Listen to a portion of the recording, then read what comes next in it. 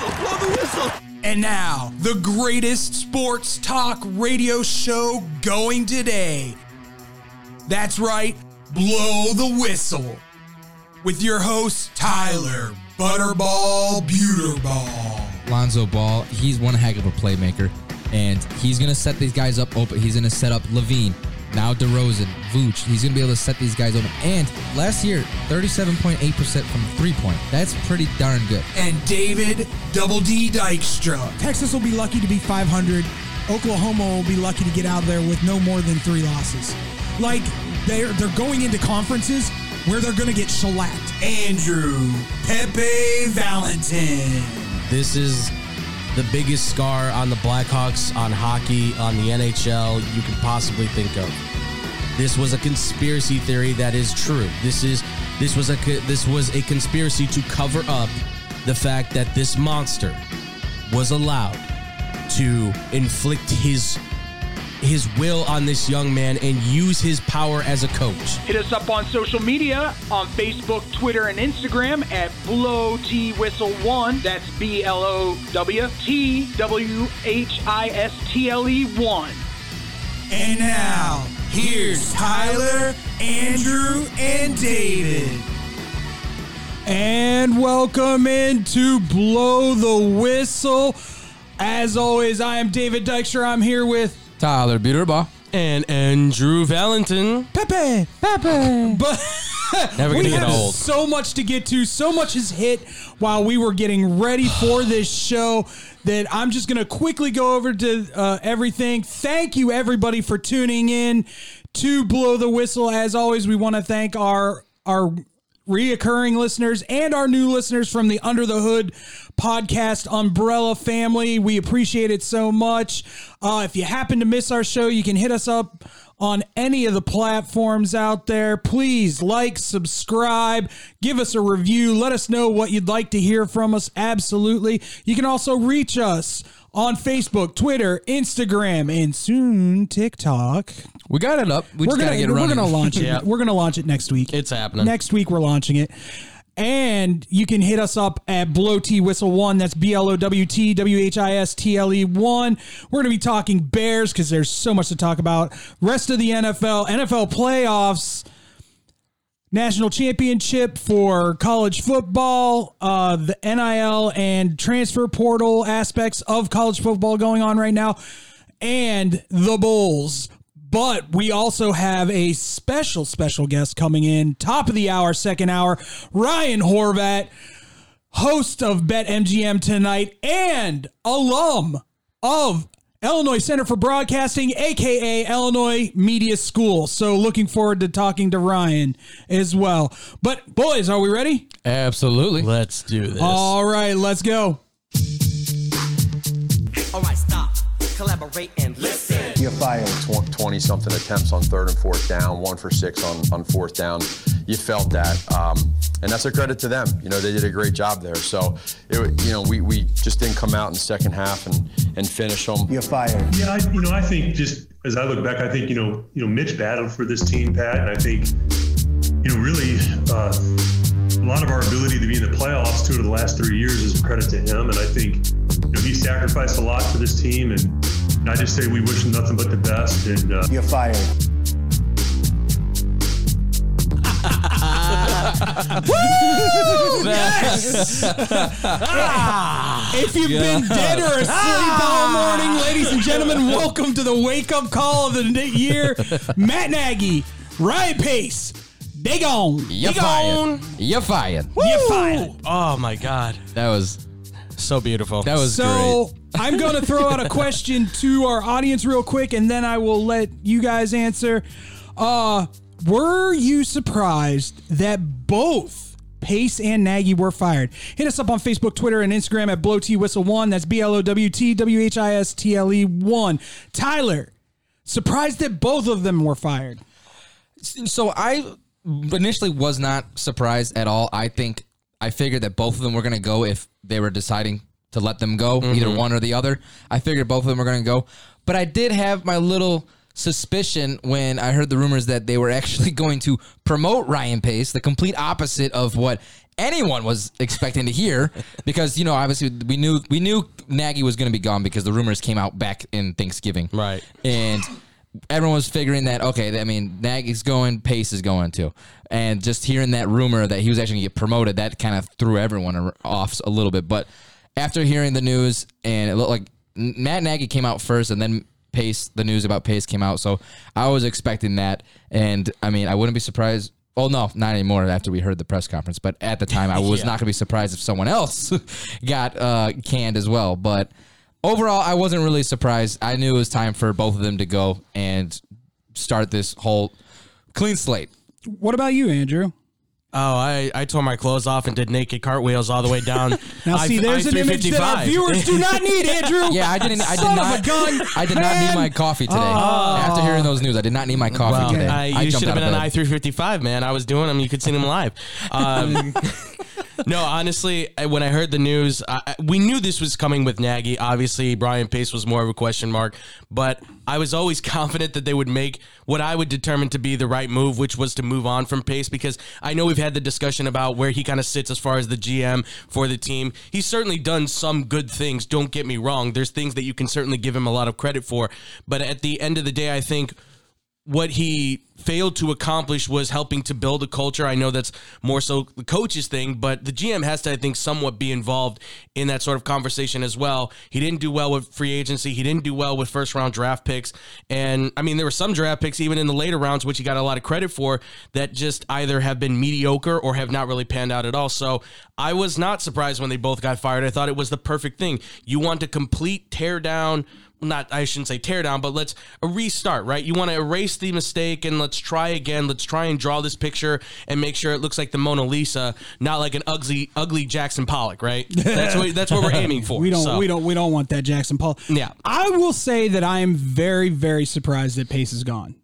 Everything that we had heard was he was either moving up, right, or they were going to keep him as the GM and bring somebody in as director of football operations. Yeah. A lot of names have been thrown around, Trace Armstrong being one of those.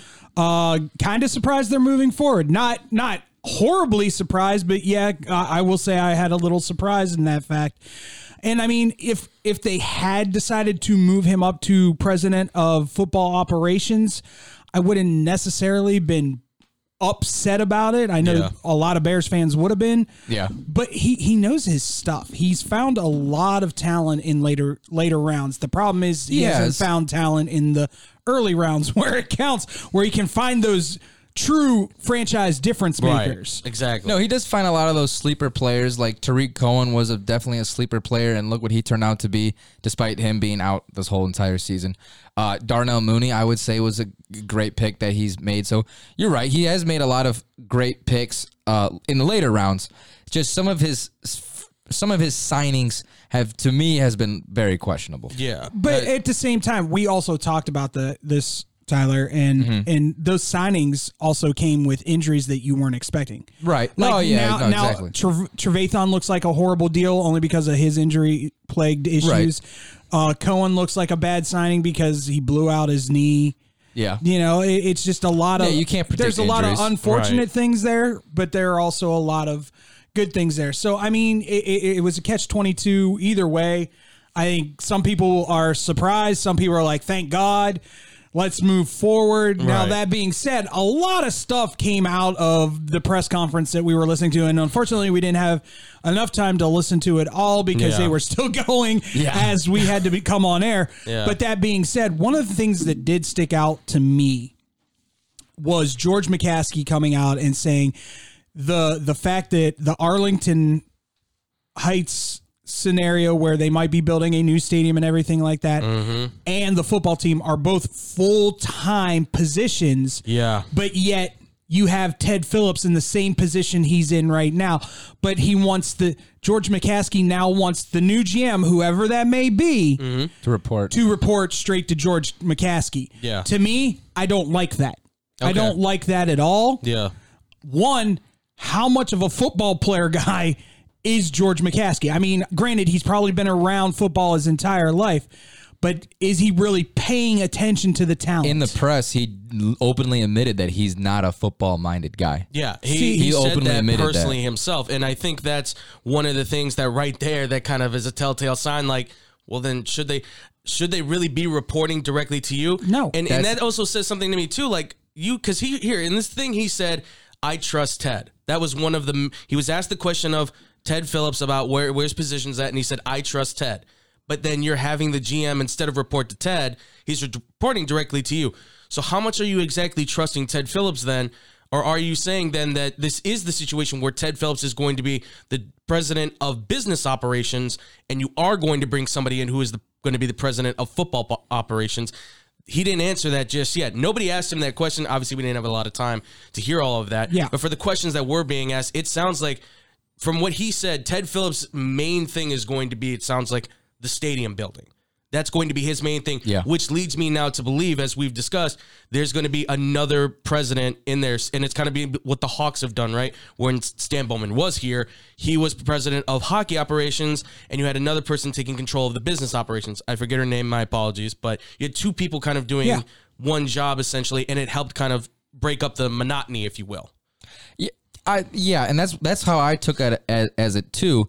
And if that's the move and the direction that they're going with, I'm not too upset, even though I wanted Ted Phillips out of there long time ago. Yeah. But if that's going to be the case, if he's not going to be in charge of he's a brilliant businessman. He is. No, Absolutely. he's a brilliant Been businessman. there for a while, and he's So I made a think lot him of money. taking control and dealing with the new stadium, that's a good spot for him to be.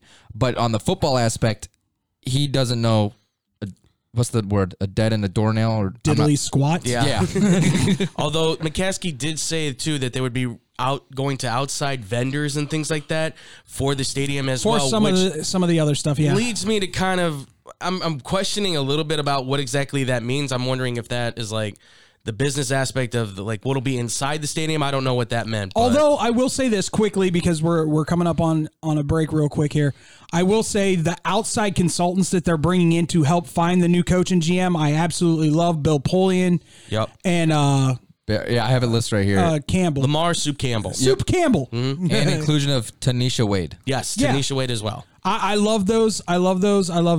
I'll Absolutely. just say that much.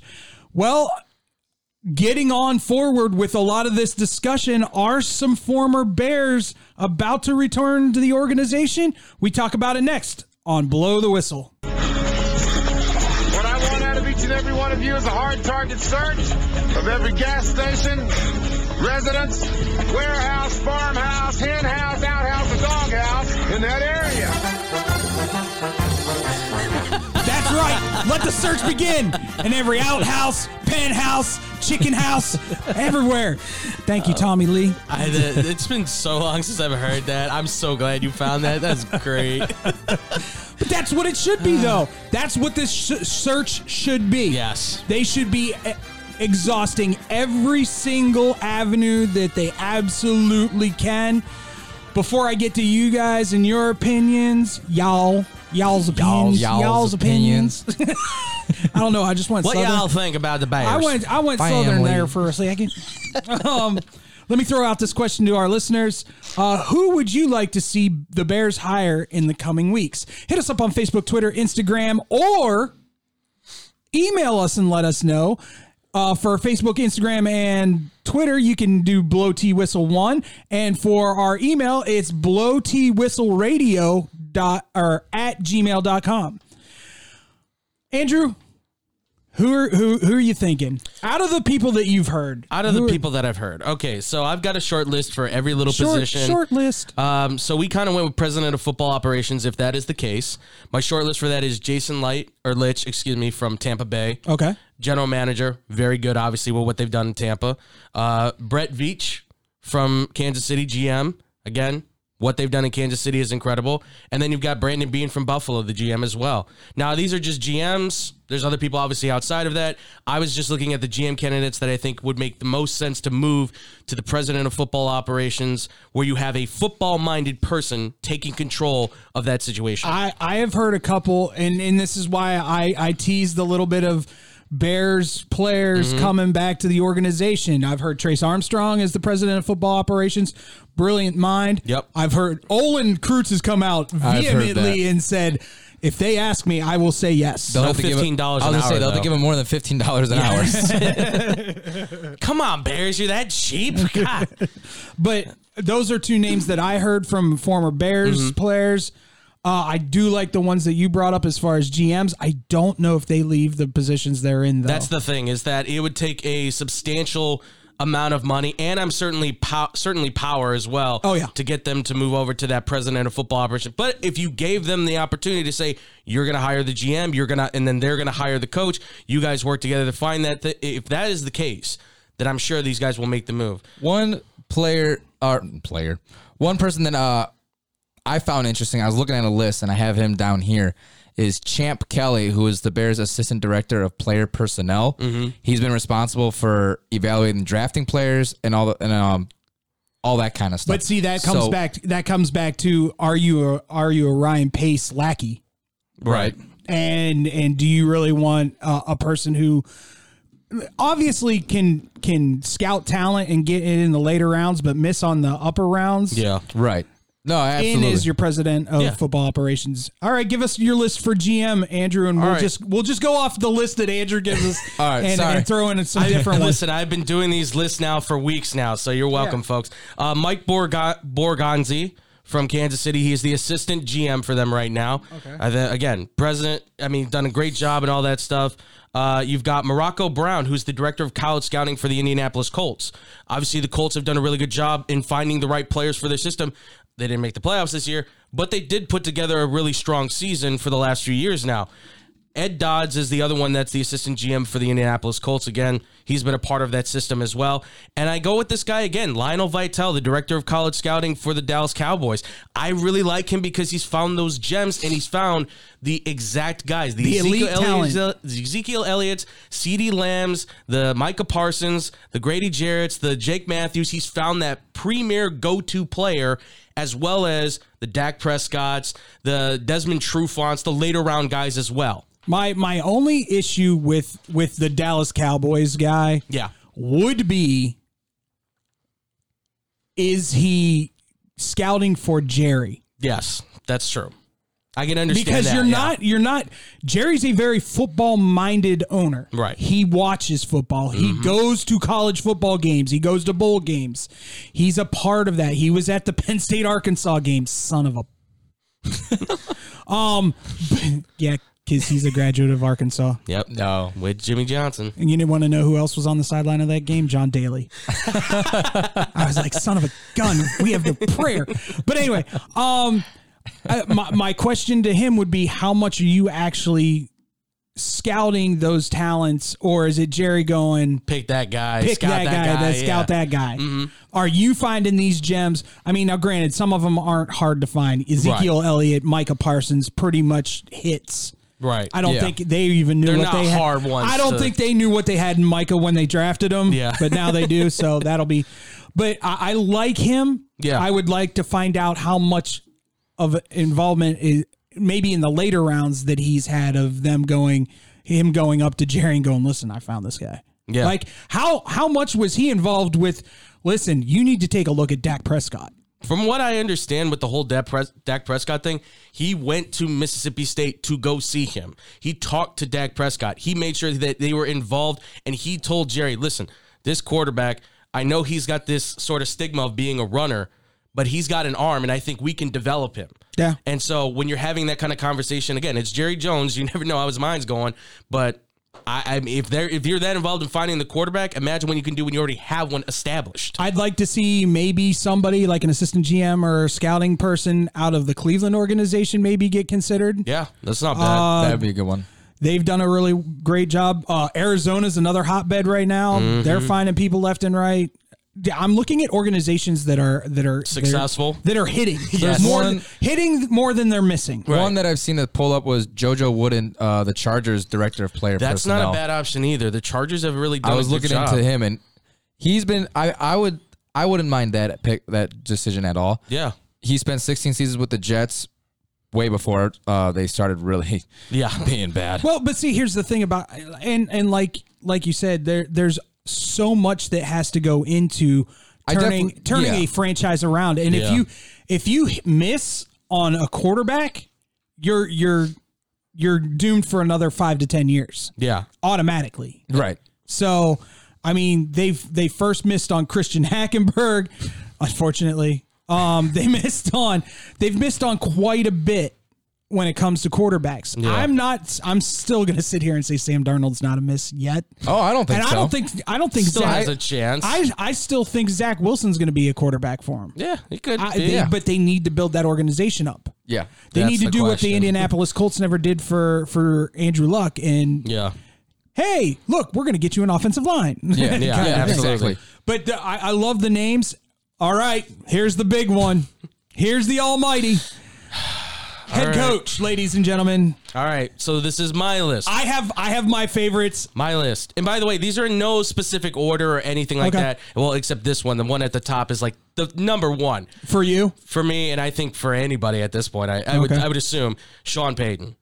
It's got to be first up at the list. Which I have to admit was extremely odd for that name to come up because I'm sorry, if I'm in New Orleans, I'm not going anywhere until they tell me I gotta go. That's why as soon as I heard that name come up, I was shocked why he would be considered leaving. So you would have to trade for him. That's the thing. You would have, like John Gruden when they traded for him in Tampa, you would have to trade for him, and obviously it's going to take a lot. It would take a lot because he's one of the best coaches in the NFL. We'll give you Khalil Mack. Yeah, exactly. 3 first-round picks. I don't know, something. Whatever first-round picks the Bears have left. But that's the thing is that Sean Payton, I think, because Drew said this on when we were talking X-Bomb Sports, he's that immediate kind of like it guy that would just change a lot. Other than that, Brian DeBoll, Byron Leftwich. I put Kellen Moore on here because I know how much you like the kid, and I'm starting to like him too. More and more I hear about him. He is a smart dude who has worked a lot. Smart nothing. He's a freaking genius. Yeah. He went from being the backup quarterback for the Dallas Cowboys to the offensive coordinator within a year. And that's insanity. And his former coach Peterson at Boise State said he's maybe one of the smartest football players he's ever had the chance to work with, and never had to call an offensive play because he had a guy who knew the entire playbook front to back to front. How crazy is that? That should just tell you the NFL IQ that Kellen Moore has. And I loved him coming out of Boise State. I loved him. I still have one of his Boise State jerseys actually from back in the day. Don't fit me no more, but I still have it. And last but not least, I got Joe Brady on here.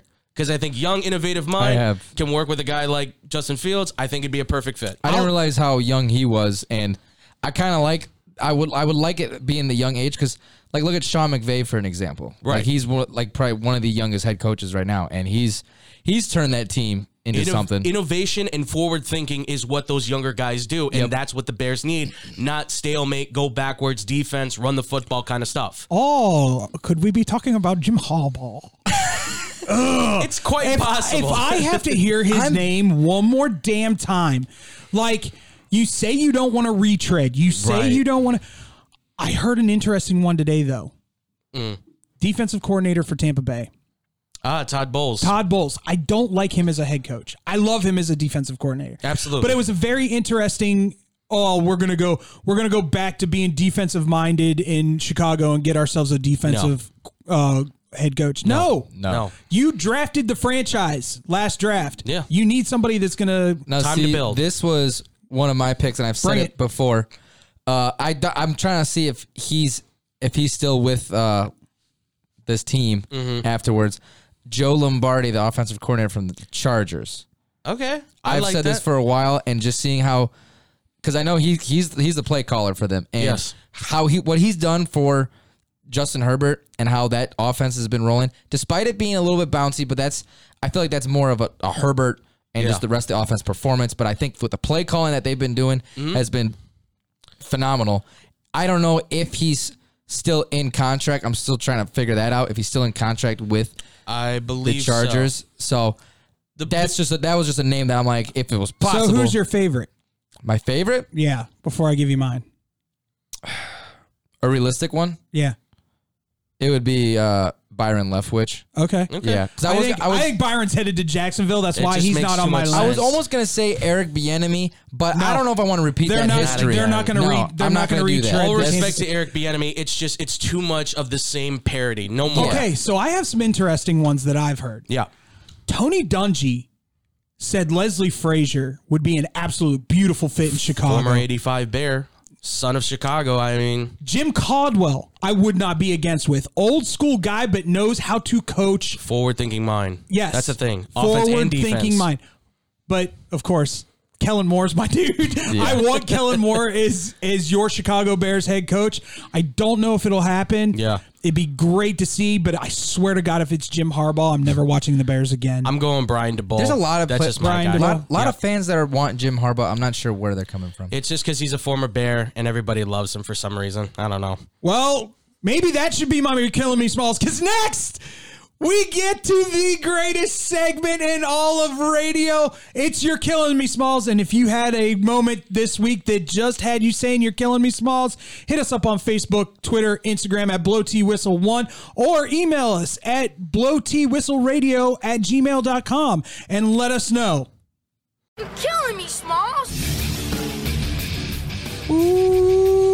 Ooh, yeah. Oh, yeah. It's that time. Here we go. It's that time every week where we get to yell, scream, rant about what was killing us this week. But if you've got a You're Killing Me Smalls, hit us about bus. Monday. Monday. Hit us up on Dodging Facebook, us. Twitter, Instagram at BlowTWhistle1. That's BLOWTWHISTLE1. Or email us at blowtwhistleradio.com.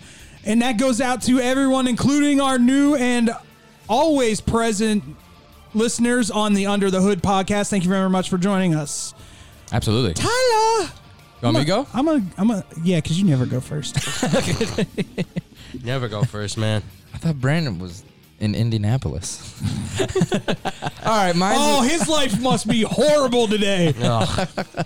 Oh, the vomit I that's bet. coming out down there. Oh, That just was- wait. That one's coming. yeah, that was something. There's a little bit of a tease for y'all. I'm gonna go after head coach of the Giants, Joe Judge. God, you guys thought Nagy was bad at play calling.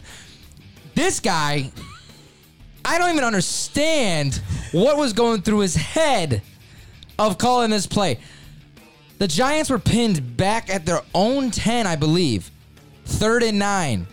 Jake Fromm, former Georgia quarterback, is in at quarterback. What does he call? He calls a QB sneak on 3rd and 9. QB dive, QB sneak. It was more like a QB trip and fall and So QB dive. gain of nothing. All right. Now, he wasn't sneaking anything past anybody There at was that no. point. All right. But what are you doing, dude? There's no. You really thought he was gonna run 9 yards of just running straight up the middle? No, there was no chance at all. You don't call that on 3rd and 9 back at your own 10. As soon as I saw that and I was watching this game and I'm like, what in the hell were you thinking? I didn't care who won either way. The Blue Tar Nation. What the deuce? But I mean, and not to mention he's staying for another year, or he's back. Supposedly. He's sticking around. I don't think If he's I- going anywhere. No, from what it sounds like, he's sticking around as the Giants head coach. The players are 50-50 on him. The organization absolutely loves him. I mean, I don't know, man. Fans don't. You know what's The fans funny though? don't. I'd love to know what 50% of the players. Is it the marquee players or the That's a good question. Is Yeah. it the underdog players? the special teams guys? Because he's a special teams coach. Well, according to him, they're just begging to stay with the Giants. Yeah, So- Saquon's looking at the Bills, going, "I'll move to Buffalo for a year." It's just upstate New York. Oh, that would be great. But Joe Judge, for this ridiculous call, I give you, sir. You're killing me, Smalls. It was just I had to scratch Okay, my so head and everything. at what point do you just look at the team and go, "Yeah, they gave up"? I think that would be the moment. That's the That's the moment. moment right or the there. coach was just like, I can't do anything with this. Yeah, our offensive line is atrocious. Couldn't keep my Why starting call it a quarterback, sneak if you don't believe in your offensive line? and I'm not getting Saquon hurt again for the second year in a row. So stupid. All right. I'm going to go next. We're going to save the best for last because I know he's got a couple. All right. My You're Killing Me Smalls goes out to the one, the only, the man in Indianapolis, Carson Wentz. Hey there, buddy. What happened? You were playing the Jacksonville Jaguars. They stopped the run and, oh my God, it's on me. What? No. What are you doing? No. Don't do that. Don't make me throw the ball. No. This is what it looked like. It looked like absolute, like, deer in headlights. What do you mean Jonathan Taylor can't run for 130 yards and 2 touchdowns? You mean I actually have to make plays? I'm not good at that, Coach. Coach, this is not what I signed on for, Coach. I don't want to.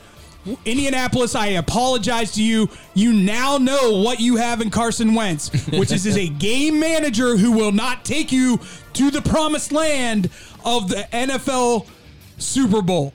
Will not, under any circumstances, for being an absolute dud in a pure have-to-win moment. Show up. This is why they're paying you the big bucks. Carson Wentz, I give you a big old... You're killing me, Smalls. I think it's your turn. Is it my turn? Oh, go, Bubba. Oh, I'm go, all right, buddy. All right. I mean, as long as you guys don't have any comments to that, go ahead. I think you perfectly said it there. I've always believed in Carson Wentz. No longer do I. It's over. I appreciate it. All right, real quick, Antonio Brown.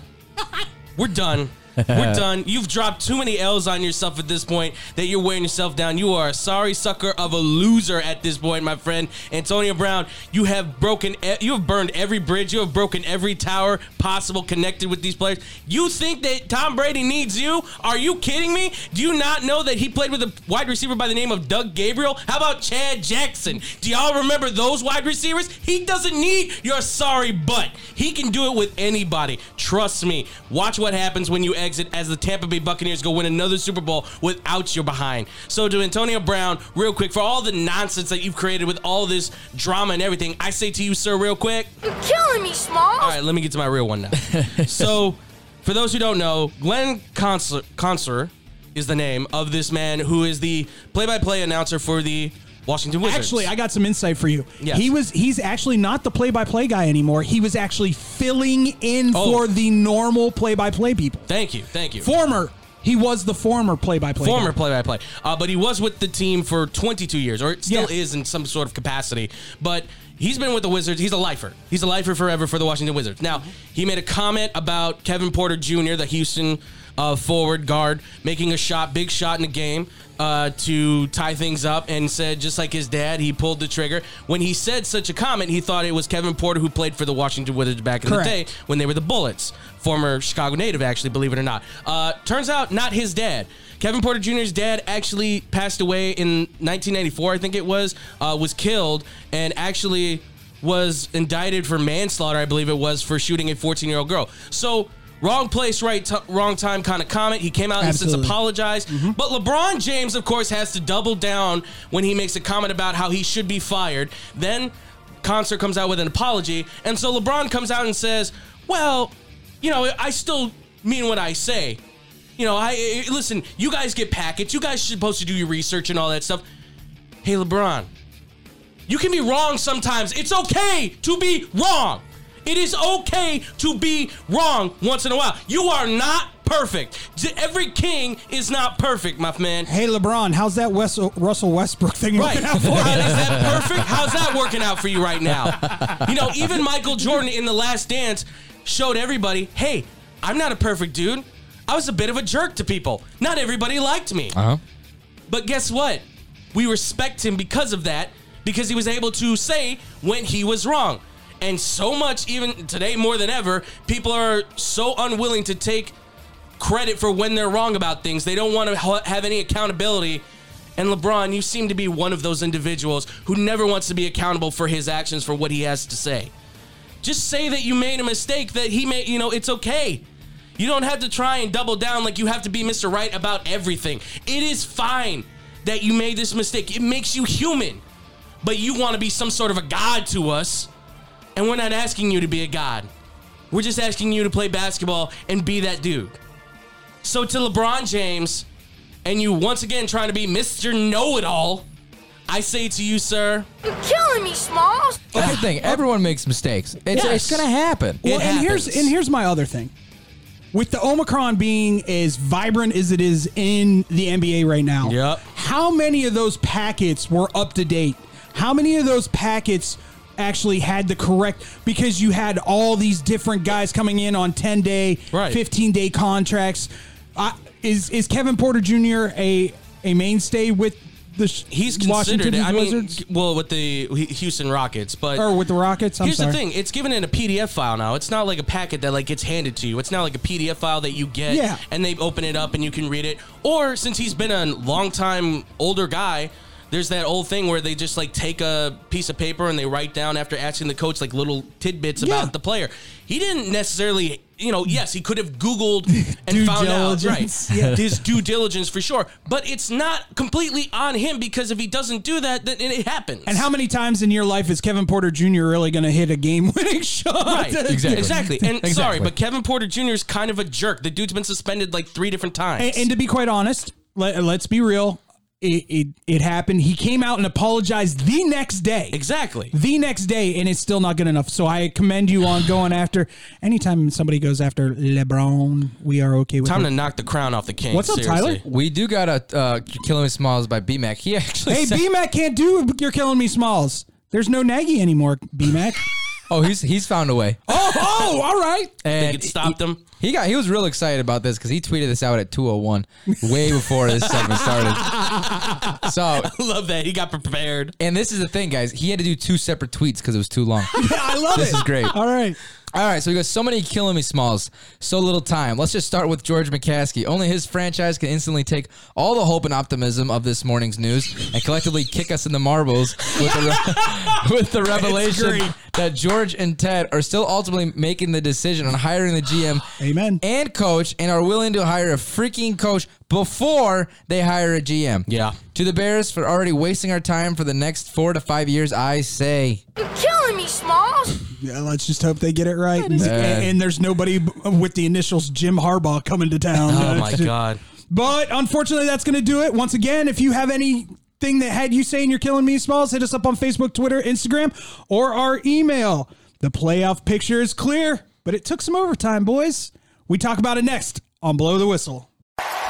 Boy, what a depressing loss for Indianapolis here today, and what a stunning victory for the Jacksonville Jaguars. They finish off a horrible season on as high a note as you can get. 36-yard attempt. Kuntz will snap it. Harden will hold it, sweeps the leg, and that is a winner for Pittsburgh. And this game ends on a Stafford interception by the rookie Ambry Thomas. And an overtime win. What a game, as the 49ers just earned their way in today. Snap good, hold good, and Raiders in, Chargers out, Steelers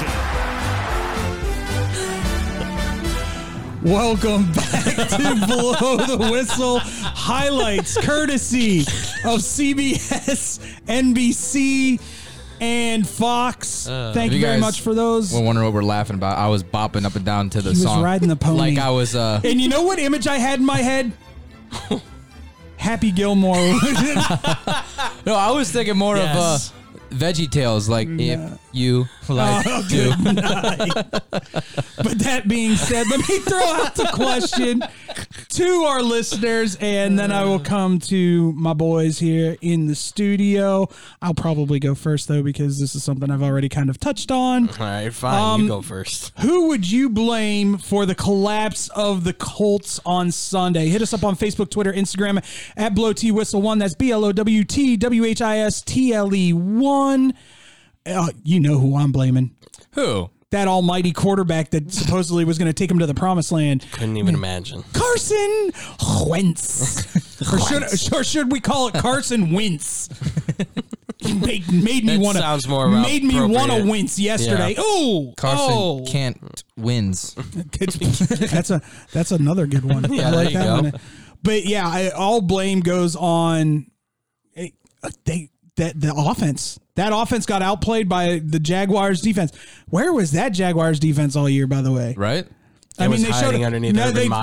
No, they literally showed up twice against the Bills, once against Buffalo and once against the Colts. I know what the heck. The two like at least Bills to me has been rocky as always this season. But like towards the end of this regular season, the Colts have been very promising, and we all thought they were going to make a huge hand it run. off to Jonathan Taylor and just let him go. Win the game. It's not that hard. Like what the hell with Jacksonville? Like, and they were just weird. I watched that whole game start to finish, man. They were stuffing everything. And Trevor Lawrence looked like a first overall pick quarterback. Yeah, he looked good. He played like a legit quarterback out there, and that was my thing. Is like in the blame on that. Yeah, Carson Wentz gets the blame. I'm also putting it on the defense, though, because for a defense that has been very solid all year long, like not perfect, but they've been pretty solid all year long. Above average. They didn't step up against a rookie quarterback like this. Like they let Marvin Jones Jr. Let me say that again. Marvin Jones Jr. carved them up. This isn't a big name wide receiver. This is a decent wide receiver. Number one wide receiver for the Jaguars. So take that for what you will. And somehow the Jaguars established a ground game against them too. And I'm like, where's DeForest Buckner? Where's this defense at? Nobody was there. Yeah, they was just a flat game all around for the Indianapolis Colts. Anything jump out at you from the other games? Guys, I think my favorite game of the weekend was the Rams and Niners game. To see the Niners to come back, I believe, what were they down by? They were down half? 17 in the first quarter. Yeah. First quarter, they were down 17. It was a hard one. That's when, like, I was like, this ball game's over, boys. Oh, I totally thought it was over, too. I wasn't watching it, so. I said, I just left it on because I needed Deebo Samuel to do good for me. And I did. He did do good for me. But yeah, that was just super exciting to see. All of a sudden, the Niners just flip like a switch in that second half, and that was a hell of a game. Freaking George Kittle. Sorry. For those who want to know, yes, Tyler and I faced each other in the last week of the season for the championship. Winner is Tyler. Tyler is the winner. Yeah. Thank you. Yes. I applaud as well. You're a jerk. You're such a jerk. I'm conceited. Are you kidding me right now? You were worried about me? He just turned on the applause for himself. Like I was going to come in here like... His ego's twice as big as he is. Right? I was going to come in here like Ric Flair, you thought, and he comes in here with applauses. Jeez. Hey, I saw the opportunity. You know how often I wanted to use these little sound effects buttons? I know. Perfect. That's great. I'll say this much. I don't know about you, Andrew. Yeah. My game of the day, Pittsburgh. I was going to say. It was the worst team. And I'm going to sit here and tell you, guys, there's no way they should be in the playoffs. None at all. Well, the whole thing is I can freely admit that, being a Pittsburgh Steelers fan, there is no way this team should be in the playoffs. God only knows how Big Ben made it happen. But they're in. And here's the scary part. The tie is what's helped them, right? Yeah. Yes. They're going to go and play Kansas City. Mm-hmm. And I don't necessarily count them out against Kansas City. But we'll get into that later. But yeah, for me, beating a rival to get into the playoffs and just have the faith. Because everybody was like, oh, there's no way Pittsburgh's getting in because there's no way the Colts poo the bed. Yeah. There's no way the Colts could lose that. I have a very interesting fact because I was sitting in the studio working and I was just very curious. Just because I was like, if they were, the announcers were talking about if the Steelers were to tie twice in one season. And I'm like, has any team ever done that? And there has. And so then I found out how many ties has one team had in one season. Mm-hmm. In 1932, the Chicago Bears have had 6 ties in one season. Leave it to the Bears. 7-1-6. Leave it to the Bears. Does that count as a good record? What is that? I don't know. They went on to win like the title that year too. And the year after they tied twice in one season. That's the Sid Luckman years then, yeah, right? Yeah. So, okay. You're not losing. We had talked about this whole scenario. Yeah. What if you are the Chargers and the Raiders sitting there watching the Colts lose, do you then conference call one another and go, it wouldn't be such a bad scenario if we tied. You miss a field goal. We miss a field goal. Yeah. We can just. And funny enough, you came within 3 seconds? Pretty much. That happened. I gotta say, that was. Pittsburgh and Ben's this is not how I go out. Did you guys see? This is not how I go out. You see Justin Herbert towards the end of that game, you can see his mouth like, God, I've never been so excited for it. Like, been hoping so much for a tie. That was my favorite game of the week. Honestly, it was a really good game. It was a really so good game. good back and forth. It gets down to the wire, and the implications of that game made it that much more exciting. And I talked about this last week. I believed that the Philadelphia-Dallas game was going to be the game of the week. This actually turned into the game of the week. This was as exciting as you can get. And, of course, you've got the clutchest man in the world, maybe, Daniel Carlson, stepping up, the cowboy himself with the 6-shooter of a leg, kicking it through.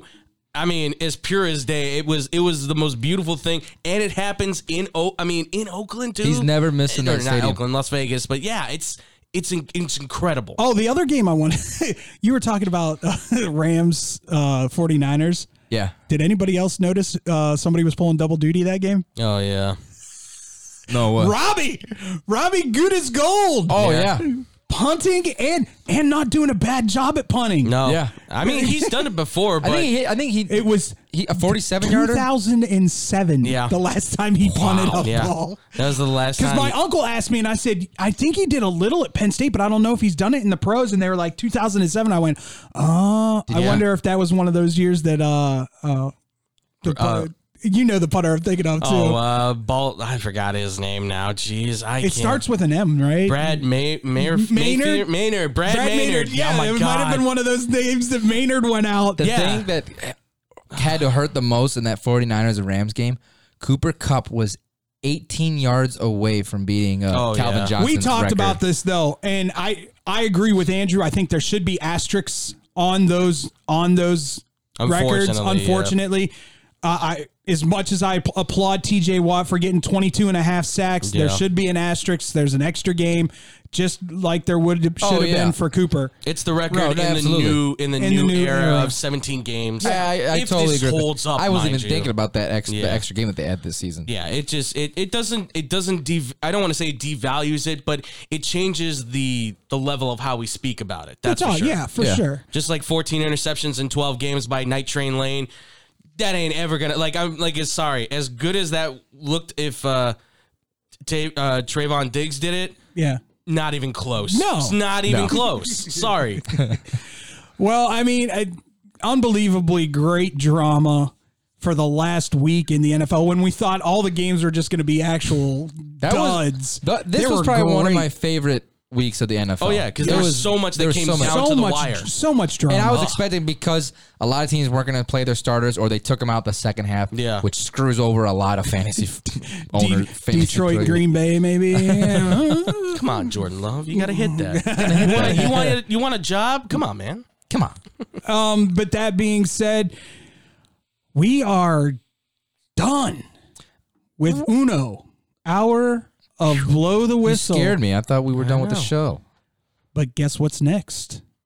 The Deuce. What the deuce? What the deuce? That's right, ladies and gentlemen. Hour number 2 of Blow the Whistle is right around the corner. And in that hour, we will continue our playoff talk and some college football national title game talk with our boy from BetMGM tonight. Ryan Horvat's going to be in the building. He will be right back with us after this.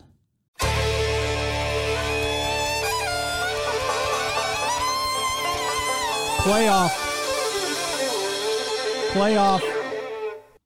Now, if you want to crown them, then crown their ass. Hello? You play to win the game. You don't play to just play it.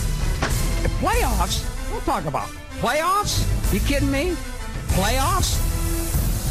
That's right. Put me on, you rookie. Oops. You rookie. How dare you? Oh my gosh! Shame. Make us look like a bunch of amateurs around God, I'm here. actually supposed to get paid for this somewhere else. And I screw that up. This is not looking good. Well, welcome back to hour number 2, ladies and gentlemen of Blow the Whistle. I'm David Dykstra. I'm here with my boy Andrew Valentin and rookie boy over here, Tyler Buterball. Oh my gosh. That was good. So we're going to be talking some Bulls, some transfer portal and money talk when it comes to college football. But in these next 2 segments, we have an absolutely great guest joining us. He is the host of BetMGM Tonight. He is the king of transitions. He is an alum of the Illinois Center of Broadcasting, a.k.a. Illinois Media School. And also, if you ask him what condiment he would love to have for the rest of his life to dip his French fries in, his answer would be yellow mustard. It's Ryan Horvat, ladies and gentlemen. How's it going, Ryan? What's going on, guys? Thanks so much for having me. Excited for the game tonight in the NFL playoffs, although, it's always like the most depressing time of the year because yesterday, around like 7 p.m., Red Zone channel goes off the air, and it says, instead of "we'll see you next week," it says "we'll see you next season," and that's usually like the most depressing thing. But I'm glad to hear you guys are going to be talking some Bulls because at least now we have the Bulls and they're relevant again.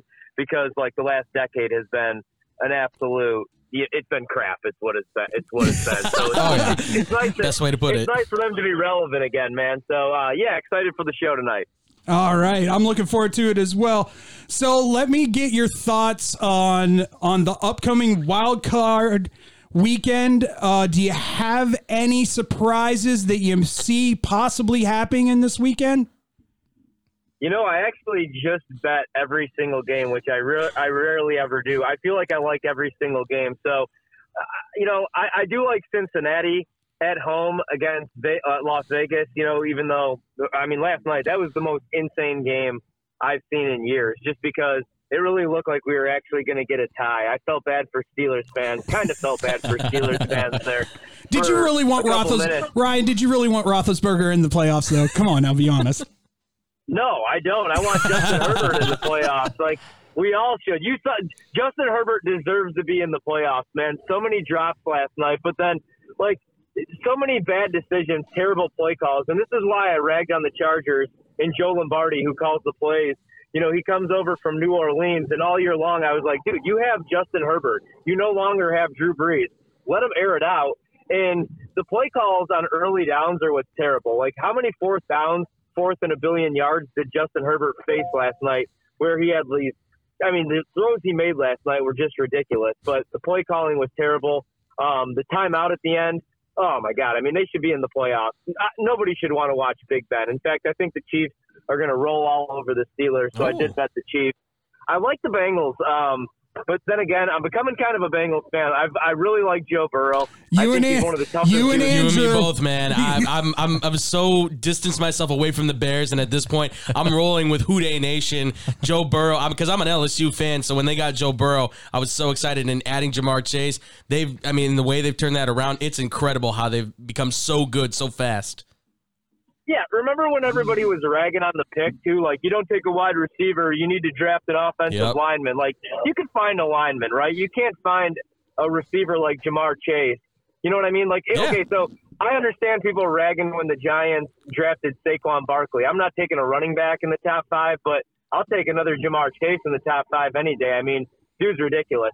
So, yeah, I do like the Bengals a lot. I don't know how far they could go. I think right now the Raiders are playing with house money. I can't believe they won that game. It's pretty much Derek Carr. Half of Darren Waller right now, and then Hunter Renfrow, who I never knew Hunter Renfrow was going to be this good. I thought he was going to be a decent pro, like a slot receiver, but now he's their number one receiver. They keep finding ways to win, mainly that pass rush. I think the Bengals beat them coming up this weekend, though. Anybody that you see pulling the straight upset in these games? Yeah, so, all right, so I know everybody's going to like New England. I'm on Buffalo. That's obviously not an upset because Buffalo's favored, but I do feel like New England will end up being the public side because it's Belichick. You look at that game where the Patriots beat the Bills, they're not going to be able to do that again unless there's 24 inches of snow. Because Mac Jones, like we saw it again yesterday, you guys. Mac Jones, if he has to play from behind, is not there yet. They beat you by running the ball. The Bills aren't going to allow them to do that again. So I won't be surprised if the Bills make a run to the Super Bowl. I guess the upset that I see happening is I think San Francisco is going to beat Dallas. Ooh, I know, like Dallas. That's the one I'm picking Dallas, too. Yeah. Yeah, exactly. Like Dallas has been trending up defensively, and that's really what's been carrying them. But they haven't been the same team offensively. And I know everybody's going to overrate them because of what they just did against a bunch of fourth stringers from the Eagles. But still, I think San Francisco is playing their best football right now. Deebo Samuel is probably the best player on the planet because you could literally line that dude up anywhere. He could catch touchdowns. You could line him up in the slot. You know, he could run those 5-10-yard routes. He could run the ball. He's probably their best running back. You could line him up at quarterback. He could throw the ball. You could run the Wildcat with him. And then I think they're going to get George Kittle finally going next week too. So I think the Niners will pull off the upset. I guess here's another one for you if you like betting or if you're looking at a point spread. I think the Eagles are going to keep it close against Tampa Bay. I have no idea how because they're going to have to run the ball, and that's what Tampa Bay doesn't allow you to do. I just feel like all these injuries are going to catch up to the Bucs, and the Eagles are playing with some momentum right now. They've been one of the better teams the second half of the year. Give me Philly to keep that within a touchdown. You know how that happens, Ryan? Jalen Hurts goes out injured, and Gardner Minshew comes in and just lights it up. Yeah, exactly, though. Like, that's exactly, dude, I'm not even kidding. Like, I would run something where, you know, it's just Minshew, like when you want to throw the ball down the field, and then bring in Hurts for, like, some gadget-type plays. I'm telling you, I think that you could catch them off guard if you get creative. I would love to see Tampa Bay get knocked out. I really would. I know that everybody wants, like, there's people rooting for Brady versus Belichick. That Super Bowl would be damn awful. I do not want to see that. Like, that would be boring. Give me Mahomes Rodgers or Josh Allen Rodgers. You know, if the Packers do have to lose because I'm a Packer fan, I'll tell you this. I don't want to see the Rams. I thought until yesterday they were the team that scares me.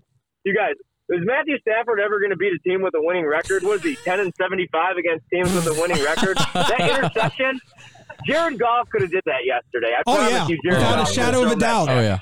He put way too much air underneath that. Mm-hmm.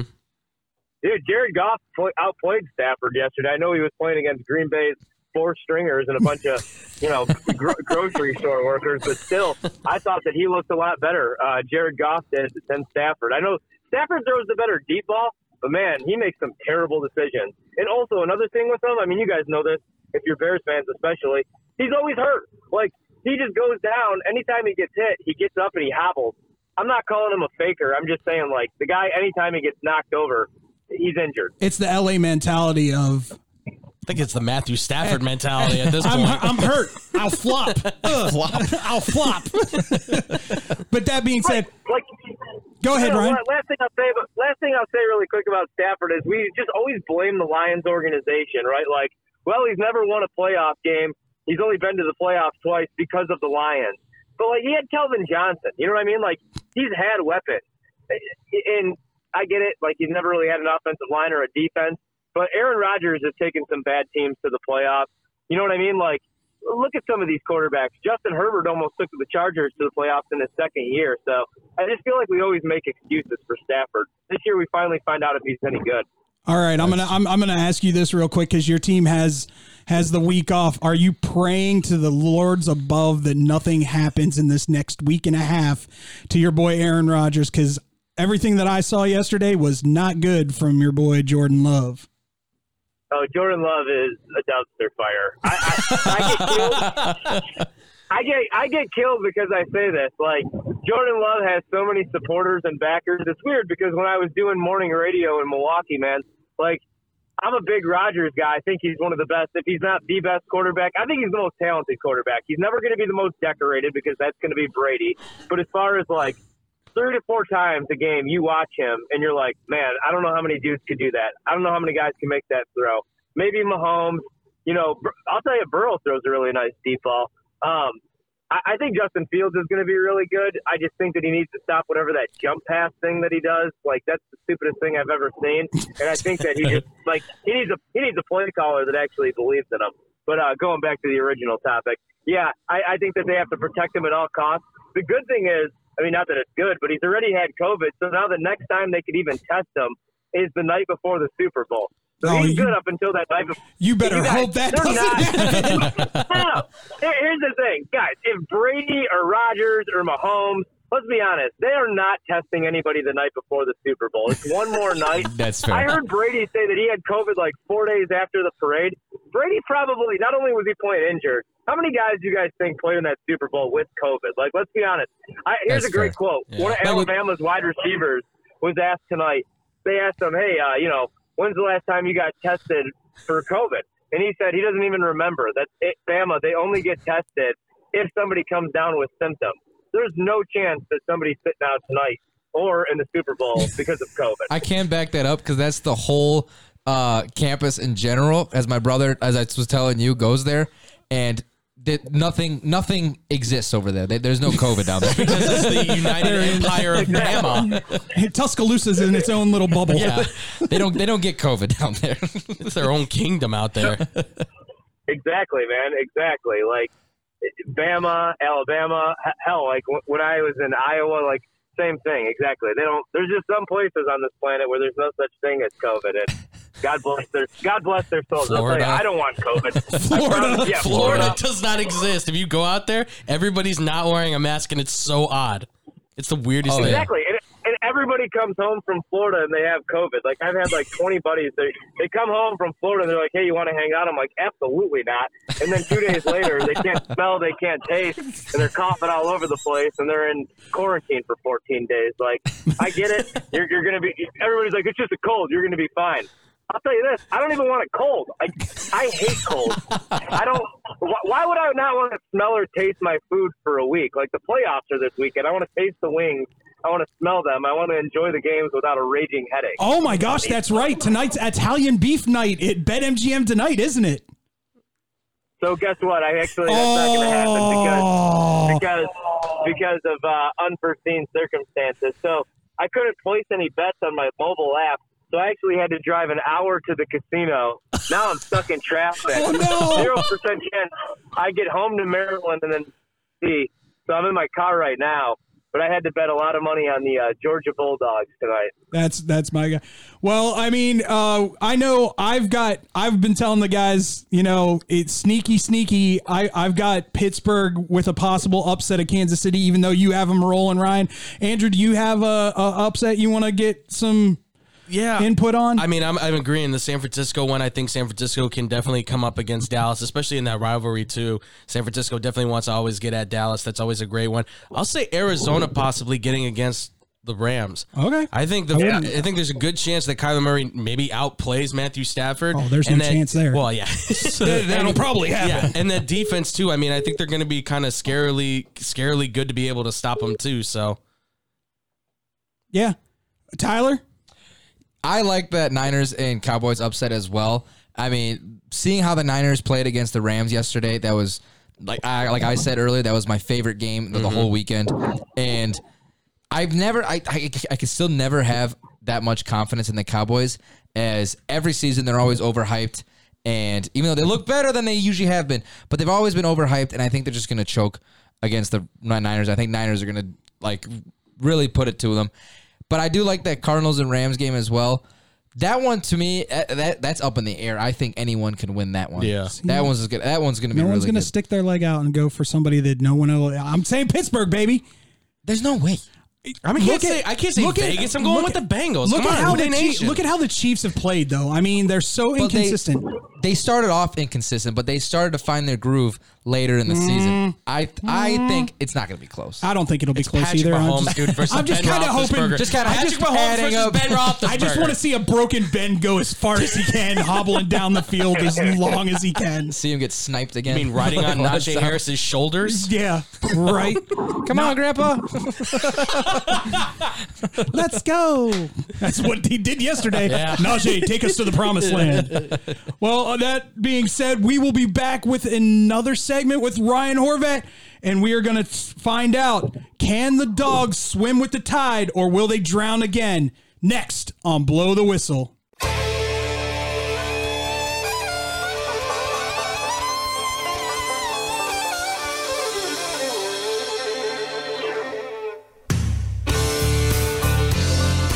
how Ryan said that he was sad that it was the final sign-off for the Red Zone yesterday? Kind of sad. This might be the last time we play this for a little while. Oh, we got to find an excuse. College basketball. I am not playing this for college basketball. I love this. No, absolutely not. I'm sad that the last Bears game was yesterday because now there's no more free food in the studio. Yeah, that's also true. The pizza was good. Well, yeah, it's Aurelio's, right? I almost stuffed some in my backpack. You guys are making me hungry, and this sucks right now. I haven't eaten yet. Hungry. Well, it's time to talk about it. About what? Here we go. Them Bulldogs versus that Tide tonight. I'm so excited. I'm going to ask a question to all the listeners, and then I'm going to come to Ryan because I want to know what his insights are. What do you think is going to be the determining factor in the national title game tonight? Hit us up on Facebook, Twitter, Instagram at BlowTWhistle1. That's BLOWTWHISTLE1. Ryan, what do you believe the determining factor in the national title game is going to be tonight? That's a great question. I think it's going to be, for me, it's going to be what adjustments has Georgia made? Meaning Stetson Bennett. Like, Stetson Bennett was so damn good in the college football playoff because Georgia kind of like took the leash off them. And I mean, their offense was perfectly balanced, but also like they let him make some throws to kind of build some confidence, right? Like, and you need him to be confident going up against this Bama defense. Like, you really do. You need him to make some plays, not only with his legs, but with his arm, because if it's just Georgia running the ball for 3 to 4 yards per pop, they're screwed in this game. Like, because when Bama gets the ball, you know what they're going to look to do. They're going to look to take deep shots down the field because they have the best quarterback in the country. The reason I like Georgia so much in this game is because Bama's a little bit beat up right now. I think that John Mechie injury is huge. Not that they don't have other guys that are playmakers, right? Like, we do this every year with Bama. It's like, oh, man, Jalen Waddle's gone. And what do? They replace him with another 5-star. Julio Jones is gone. They replace him with Amari Cooper. You know what I'm saying? Like, they'll have other guys to make plays, but still, like, they're missing him, and then they're missing some guys in the secondary. So Stetson Bennett needs to play with some confidence tonight, man. Like, he didn't sound all too confident when they interviewed him right after that game, you know, about what he was going to do, the adjustments. But I think if he just has a decent enough game and they're able to run the ball for 5 to 6 yards and put, 30 points on the board, 24 to 30 points on the board, then I think that Georgia's going to win this game because, like, the whole time, the reason I like Bama so much that first game is because we were getting Bama a 7-point underdog. Now you're telling me there's a 5-point, like, change in the market. And also, like, the reason I like them so much is because they had a month to prepare for Georgia, right? Bill O'Brien, who's right now in what I like to call the Nick Saban rehab program, like Lane Kiffin was. It's always, you know what I mean? Like, Nick Saban finds one of these guys that's down and out, lets them call plays for a few seasons, and then all of a sudden they get jobs. Now, Lane's a terrible example because I think he's a great coach. But, like, do you really want Bill O'Brien? Let me ask you guys this. If you hear Bill O'Brien's the next head coach of the Bears, what are you doing? I'm running for the hills. So, yeah, it's not a good thing. Go Titans. So he had a full month. He had a full month to prepare for Georgia last time, you guys. And, now he's been preparing for Michigan. I'm not saying that like, they're not going to have the perfect game plan. I'm just saying that I think Georgia's going to be more well-prepared. And I do believe in bulletin board material and motivation. And they got, like, curb stomped in that first one. They're a rival. These kids all know each other. I'll tell you this. If Kirby doesn't beat Nick Saban tonight, he never will. This is their best opportunity to win a national championship. They've been the best team in college football all season long except for one terrible performance. Their secondary, which was inexperienced, learned a lot, I think, from that game. So I think the determining factor is going to come down to Stetson Bennett. He's not going to have to outplay, the best quarterback in the country tonight because that's not going to happen. But he's going to have to hold his own, and he's not going to be able to turn the ball over. They're screwed. They can't leave points on the field, or Bama will destroy them.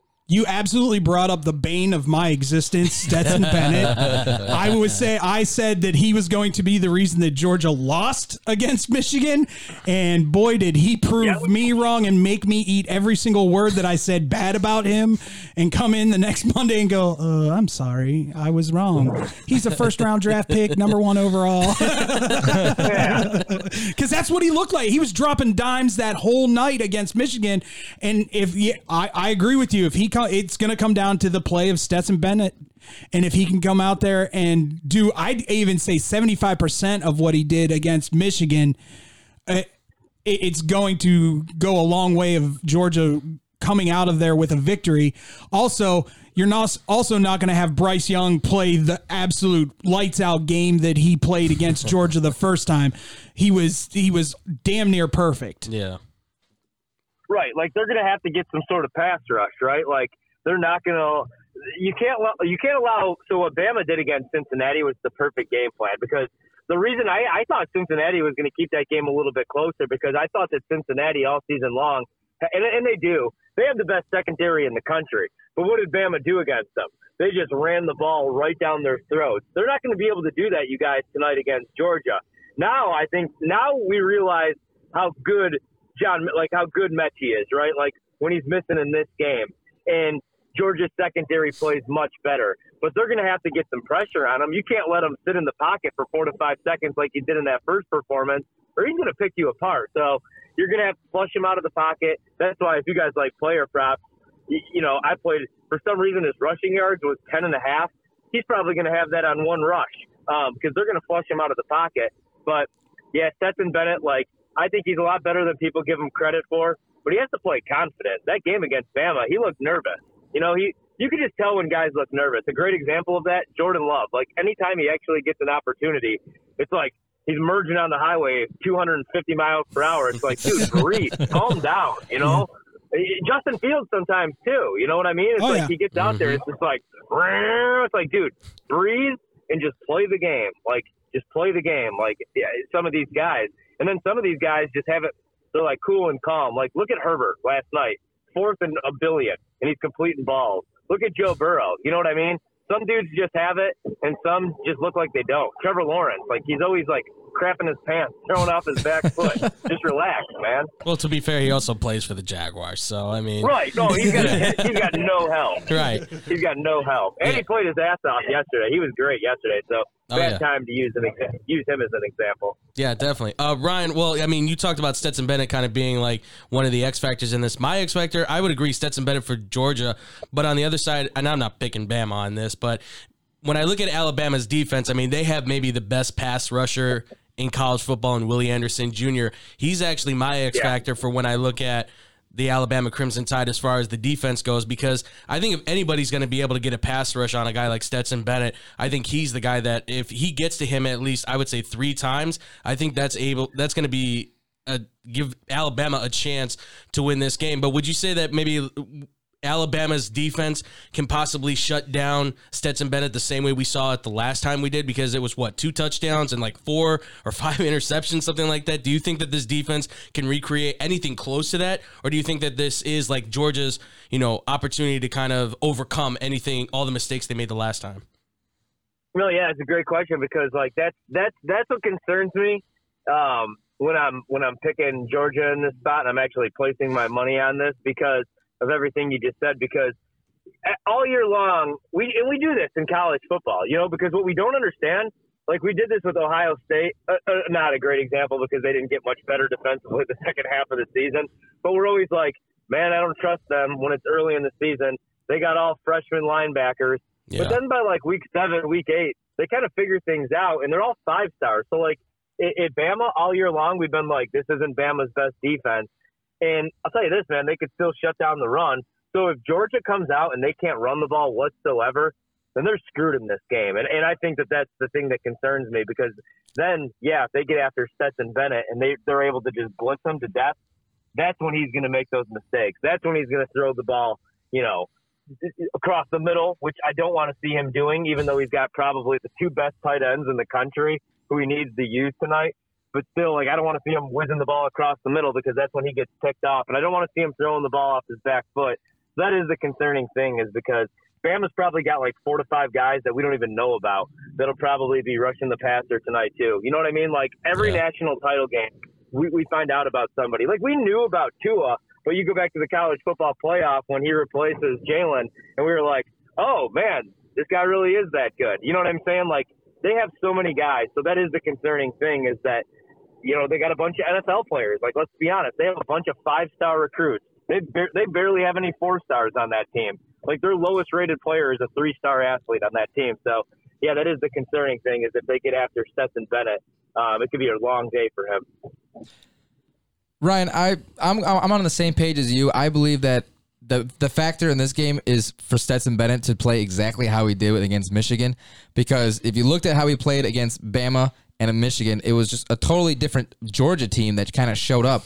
And I'm not going to lie, after I saw how they played against Alabama, I thought that they just totally got exposed and that Georgia's not a legit team. But the way how they played against Michigan, I think of how Stetson Bennett's performance was really keyed up for the defense and helped the team. And I think it's going to be a lot closer against Bama than it was.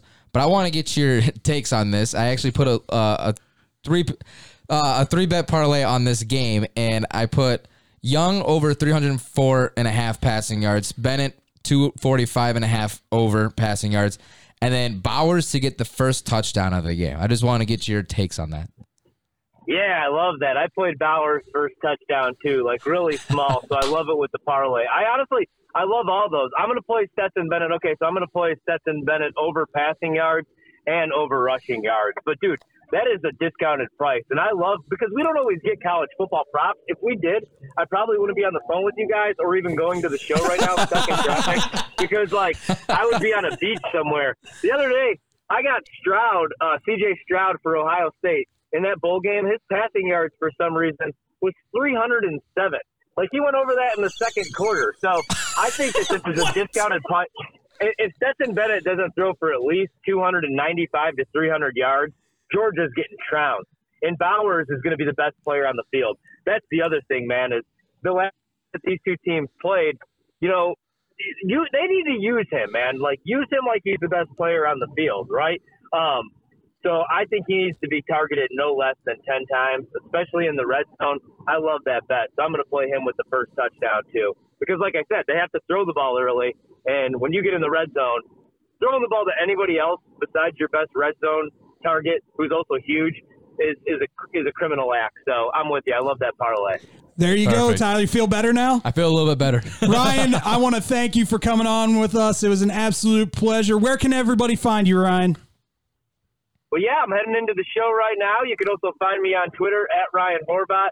The show, BetMGM Tonight, will be on the air 7 p.m. to 11 p.m. Eastern, which back home, 6 to 10. I'm starting to figure these things out. And, give me a follow on Twitter, Ryan Horvat, Horvat. It's a weird last name.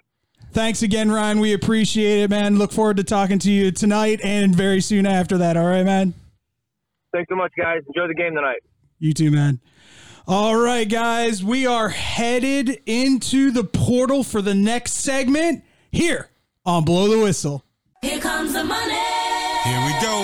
Money talk. Here comes the money. Dollar, dollar, dollar, dollar, bling, bling, ching, ching. Know this song all too well. Man, one of the best entrance songs in WWE by far. Shane McMahon.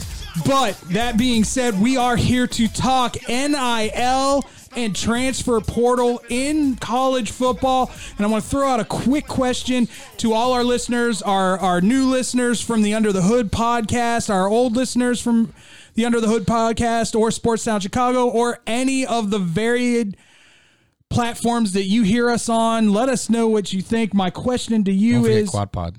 Because Quad Pod doesn't forget about you. There you go. Do you believe that the transfer portal and NIL make college football more entertaining? Hit us up on Facebook, Twitter, Instagram at BlowTWhistle1. That's BLOWTWHISTLE1.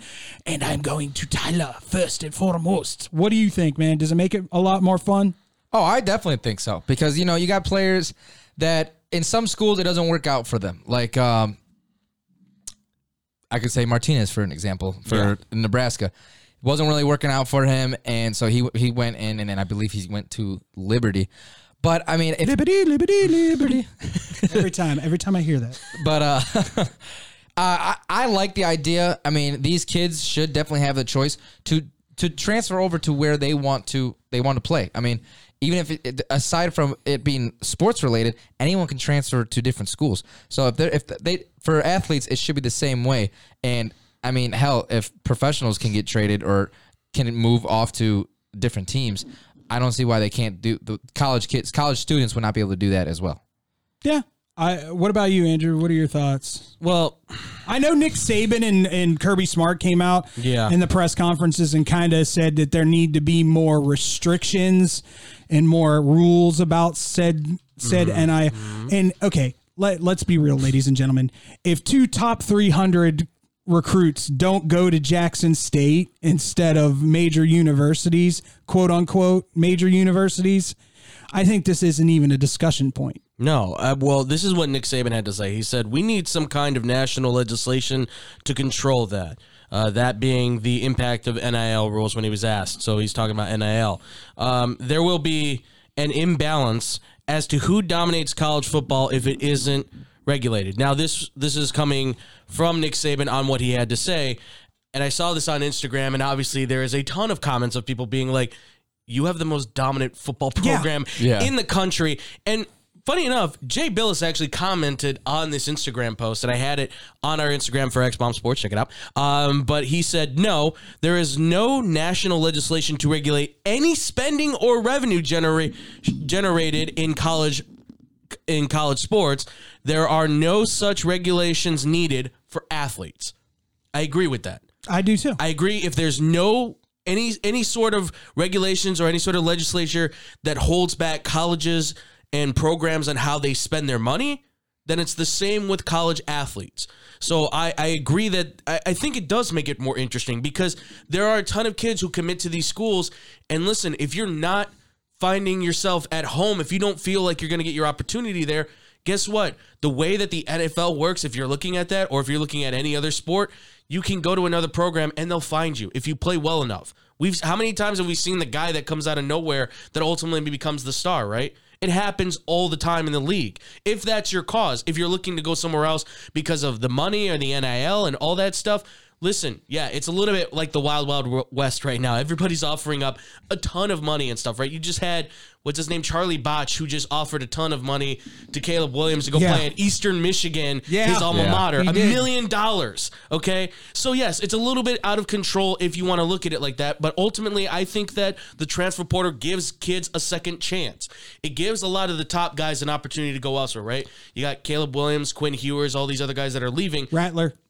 Rattler's another one, but it gives a lot of these other smaller guys the chance to go somewhere else too. You can use Jalen Hurts as an example. Absolutely. Like he was in a tough competition with Alabama with Tua, and Tua ended up becoming the starter. And obviously, if I was Jalen Hurts, I would have been like, hell yeah, I'm transferring too. If I'm not going to sit here and become second string and waste my time. Yeah. When I know I could be a starter at another dominant school, and that helped him out, and that helped his. He also had the kid from Clemson. Oh, I can't remember his name. Yes. For the life of me. It was the starting quarterback, got hurt. Yeah. Trevor Lawrence got in there and just everybody was like, okay. Kelly Bryant. Yeah, Kelly Bryant. Yes. Kelly Bryant left. And this is and this gets into another thing too, because I was going to use it as You're Killing Me Smalls at some point, but it's been a while now.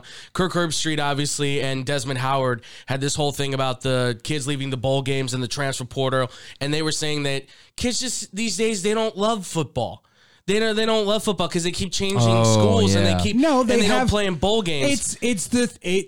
It is free agency on a college football level. Yeah, exactly. They are allowed to choose if they want to play in a bowl game or not. If you're playing in the national championship, it makes total sense. If you're a small-time guy that thinks you have a chance to go to the draft and you want to help your draft stock, it makes sense to play in the bowl game. If you're a first-round draft pick, if you've heard that you're going to be a first-round pick in the mock drafts and you're playing in the Alamo Bowl Outback Bowl. Let's go Bowl, yeah, something like that, you're probably not going to play. You're risking your chance. Jaquan Brisker and Jahan Dotson from Penn State. Very, very, very poignant right there. Absolutely. I had no issue with them opting out of the Outback Bowl because they are late first round, early second round projected players from Penn State, and they don't want to risk losing millions. Exactly. And millions of dollars. And meanwhile, you've got Matt Corral who plays in his game and may have cost himself millions if this injury is very severe. Yes. And that's what you have to understand.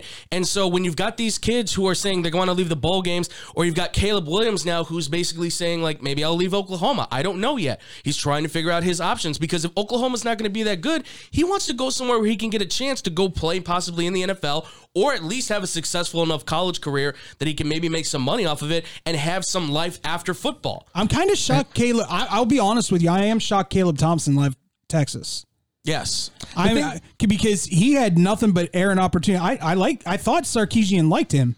I mean, again, compared to the guy Quinn Ewers, yeah, Ewers is coming in, so I'm him kind up of a lot. He's a very good quarterback, and you could. So he just thinks that there's no opportunity for him to start with Ewers coming in because he's a highly talented recruit, and I know good on you there. Yeah, Nebraska got himself a quarterback, so I know I was actually super stoked when I saw that. That's the great thing too, right? Caleb Thompson is at Texas. He's a 4-star recruit, if I remember correctly, but he's four and a half. Yeah, but he's proven himself to be a really good quarterback. Now he's going to Nebraska, where there's a lot of talent that's starting to go up there, right? It's looking like Scott Frost may actually start building this program up. If they can get everything right, maybe they end up having a winning record in the Big Ten. Maybe they have a chance. Scott Frost and DeFrost. Can't forget the Dakotas to ever do it. That is his middle name, ladies and gentlemen. Dakotas with Frost. Yes. That works. I'm going to put that on a t-shirt. I'm telling you right now, Nebraska now has a legitimate chance to win that West next year. I think so. Legit. Oh, yeah. I definitely think so. From what they're doing, from what's going on, and how they're like, what moves they're making, I don't see why they couldn't be. I think they're definitely a contender. But Andrew, I want to go back to, I forgot who you said it about that. Oh, these guys don't want to play football. It was Kirk Herbstreit and Desmond Howard, because they were going. Kirk Herbstreit was like, well, these guys don't love football, and then Desmond Howard was like, yeah, back in our days, we used to play in our bowl games, and it's like, man, back in your day, you only had a couple of bowl games to play with. You only had 12 bowl games or something to play with. You didn't have 48 different games to choose from. And see, the thing that's the dumbest thing about that makes no sense is, of course, these guys, for these guys to make the decision to opt out of the bowl games, that doesn't make a difference of that they don't love football. They want to focus on their career so they can make a living off playing football so much that they're willing to leave. And that's my argument with the transfer portal too. Yep. These are guys that aren't playing or have the ability to play other places. Of course they love football. They love football so much. There's no how do I say this? Like people playing 12, 13 years in the NFL for the same team just doesn't happen anymore because of free agency. It's the same way. Your dedication to the school that first recruits you and you decide to go to, there is no dedication there anymore because you may not have the opportunity to play there that you will other places. If you think you can play sooner somewhere else, go for it, right? There's guys that all the time, they don't get the chance, they go somewhere else, they get really successful, and oh my God, they're like Jalen Hurts to become a second-round pick, or they actually get drafted finally, instead of being not drafted or drafted in the later rounds. It's a great opportunity to help spread the love of football all over the NFL and all over college football. Make everybody great. It's a team sport, but you got to have a little bit of selfishness in yourself. To make yourself successful, you got to worry about yourself. So I don't understand why people are getting so upset about the transfer portal. Hey, everybody. Speaking of opportunities, I got an opportunity for you. Y'all want to go streaking with the Bulls? We're going to talk about it next on Below the Whistle. We're going streaking! Yeah!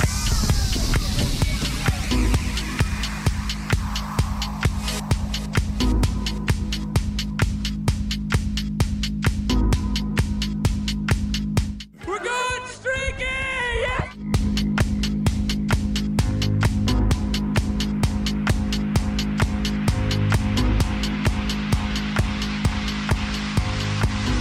Come on, everybody, we're going streaking! Yeah! Welcome back to Blow the Whistle here on SportsTownChicago.com. That's right, the Bulls have been streaking, ladies and gentlemen. Unfortunately, the streak ended last night. This isn't your typical Bulls retry. And I'm all for it. I love this. But my question to our listeners before I throw it to my boy Tyler and Andrew about the Bulls, do the Bulls need to add another piece to solidify them as the best team in the East? Hit us up on Facebook, Twitter, Instagram at Below T Whistle 1. That's BLOWTWHISTLE 1. Tyler, what are your thoughts on that question? Hold on, let me just gather my thoughts after hearing that. That was great. They've won 9 of their last 10. Yes. They dropped one to the Mavs yesterday. I mean, it just looked like everybody from the starting lineup of the Mavs was in double figures, and Levine and DeRozan just didn't have any support other than Kobe, but Kobe only poured in 13. Luka basically did it all last night with his triple-double, 22 points, 14 boards, and 14 assists. So, I mean, with a performance like that, it's kind of hard to, like, win. But, I mean, the Bulls, they kept their own throughout the entire game. It was just that fourth quarter is where the Mavericks just took advantage, and they took it, and they won. But I mean, that was the weird thing, because the Bulls, they're the fourth quarter Bulls, and DeMar DeRozan is the fourth quarter king, where he comes out and he just takes over, and that's DeRozan to fourth quarter. DeRozan to fourth quarter, the realist, the coldest, but DMVP. If they were to make a move, I still think it should be for a big man, and the two names that have one of the two names that I've been thinking about the most is Miles Turner. Which has been a lot of the talk with the Pacers. I think that'd be a big move. I was talking to my brother about this, and I don't know if the Rockets would be open to it, but no, Atlanta. He's on Atlanta now. Clint Capella. I think him being just a big man down low, I think would be a huge help for the Bulls. But if they're going to make a move, they need to make a move right now, because right now, not only because we know that right now the Bulls should be in championship mode. They're playing a lot better, and they're looking a lot better than anyone ever expected them to, and it's rolling. And right now is a perfect time, because Kobe White is playing his absolute tail off, and his value, in my opinion, has totally gone up. And I think right now is a perfect time, because there's lots of teams out there would want to score like Kobe White. Yeah, I agree with that. Miles Turner, from what I've understood, he's not one of the favorites for the Bulls right now. I've heard like Lakers and a few others that are kind of coming up as far as what Lakers are going to send Russell. No, I don't know what they're going to do, but God, Russell would be in absolute heaven in Indiana. He would do whatever I want. I don't know. This is my town. No, I agree. Be a pig in slop, just rolling around. Me happy now. Clint Capella would be good. The only thing is that he plays more of a center, so then I guess Vooch could be more of your like stretch four, if that'd be the case. The guys that I really like is Robert Covington, because I don't think you'd have to give up too much to get him from Portland. Right. And then it's Jeremy Grant from Detroit. That's been the name that's been ringing a lot lately, and I like that. I kind of forget that he's more on the big man side. Mm-hmm. He can play like a small forward, but he's got the size of a power forward that would be perfect for Chicago. He's got that range and the ability to play kind of the small power forward position. He's a tough guy. He's 27 years old. Honestly, if you really looked at it, the only things that would really kind of cost you is like a Kobe White, probably Derek Jones Jr., probably your first round pick, the only one you have left at this point. And then you would probably throw in like a Matt Thomas maybe to kind of match on salary. And maybe you could get a second-round pick out of it as well for what you're giving up, too. So you might be able to get something back along with it. I've actually heard that Patrick Williams is on the block. I have heard that, too. He is on the block. He is available for the trade talks. It doesn't necessarily mean they are going to trade him, but they're listening to offers because, like you said, they're in win-now mode, I think, at this point. Because the question is, do they win now or do they win later? Because DeRozan's 32, Vooch is 31. They don't really have... They have youth, but they don't have their best players are not exactly young, so they're looking to win right now. And if that's the case, you're moving on probably from Patrick Williams for somebody. And I know Detroit would like to get Patrick Williams in there to start their youth rebuild. Yeah, that'd be a nice little 1-2 for them with Cunningham, which is a bummer because I do like Patrick Williams. Oh, he's gonna be a hell of a player. He's gonna be a beast, but he's gonna be a star. You know, it's business. And with the situation that the Bulls are in right now, right? I would expect them to put him under, that as a trade block. Well, and you have to think about it too. Like in Chicago, he probably develops.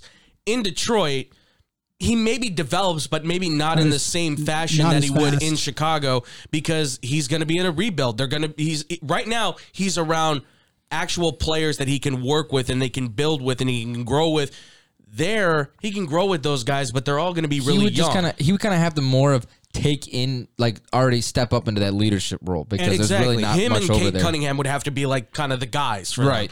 And I'm going to say this much: I think Kobe's become even more of a trade possibility Oh, yeah. Since Io's decided, you know what? Let me show you a point guard that can shoot the ball and play defense, ladies and gentlemen. Yeah, I mean, he's done a great job stepping up for where Alex Caruso was supposed to be. I mean, he's doing the job. Obviously, he's young, so he's getting bullied a little bit, but he's going to. Yeah, but he's stepping up and he's getting in people's faces. He's trying to go for steals. He's being aggressive, and he's on offense and defense. He's not afraid to take the ball to the rim. He's not afraid to pull up on a mid-range jumper or just take the three-point shot. He has that ability to be a leveled shooter as well as get back on D and turn the ball and get the ball on the turnover and take it back and be able to score with it again. We've seen him do it numerous times. The only thing is that if you can get Caruso back, he wouldn't have to burn so much energy. That's my big thing, is that I feel like they're running him out there so much at this point that he's going to get tired real quick, and that's the only thing I'm concerned with on him. BMAC tweeted out us, and he gave his thoughts and opinions. So he says that they absolutely have to make a move, and AK, I think, will do it. Names that I want: Miles Turner, Christian Wood, and reports are out that John Collins in Atlanta is frustrated down there. Problem is how much they'd have to move for all those.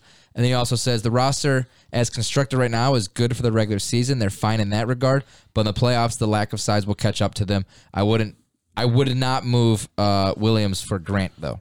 Honestly, I would say this. I would say that there's only really one team that's going to give you issues in the playoffs when it comes to size. Yeah. And that's the Nets. Yeah. Oh, maybe Milwaukee too. Milwaukee's going to be one. But Milwaukee's just that one. Yeah. Well, but it's a big one. Yeah. For the sake of it, too, that's if they get in the playoffs, it's Cleveland as well, because Cleveland is all 7 feet tall and stuff. But the problem is that, I mean, it's all size with them in defense, and then it's Darius Garland kind of leading the charge on the offense, but that's not enough for them. They need more. And, I mean, listen, Cleveland could be another one where you might be able to snag Jarrett Allen from them if they're willing to part ways. I know they like to keep him because he's really been a big part of their team. But, I agree with BMAC with what he's saying. Christian Wood would be good. I don't think that'd cost you too much. But that may cost you Patrick Williams because, again, they're in the rebuild. They're trying to get younger. But Christian Wood is, again, 25, 26 years old. Really good player, inside-outside shooter, plays good defense.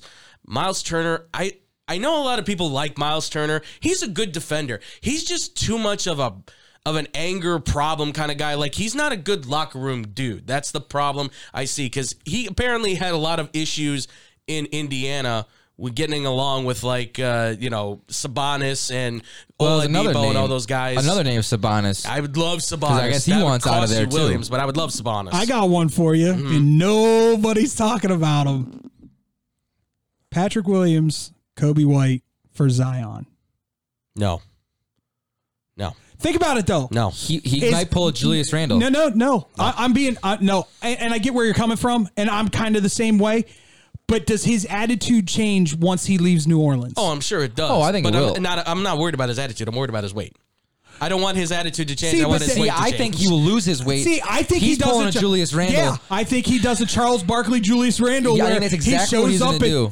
Or a James Harden. I guarantee you, once he hears you're going to Chicago, I guarantee he's like, all right. He brushes off the crumbs off his belly, and then he goes to the gym, and then I think he'll get back into shape. I think he'll want to come to play for Chicago. There was rumors. No, I'm sure he will. I'm sure he will. I think his weight will start to slim down a little bit. Listen, I know he's frustrated with New Orleans. I know he's more than frustrated. Yeah. There's a reason he's not playing. Well, yeah. It's more than his fault. New Orleans is kind of being the laughing joke of the NBA right now as an organization. So I think he notices that, and he's like, crap, look what I got myself into. Right, and I'm not against him possibly coming to Chicago, but there has to be... I don't want to say assurances, but there has to be something somewhere where we're going to make sure that this guy's going to be in shape. Because if we're getting a guy that's going to be... Because I'm telling you right now, 285 isn't going to cut it for me. You got to get down to 270, 265, 270. I know that sounds like a lot for him because he uses his weight a lot in his game. You want him at Duke weight. I want him at shredded Zion college weight where he was flying all over the place, slapping shots out of the air, dunking the ball, getting rebounds.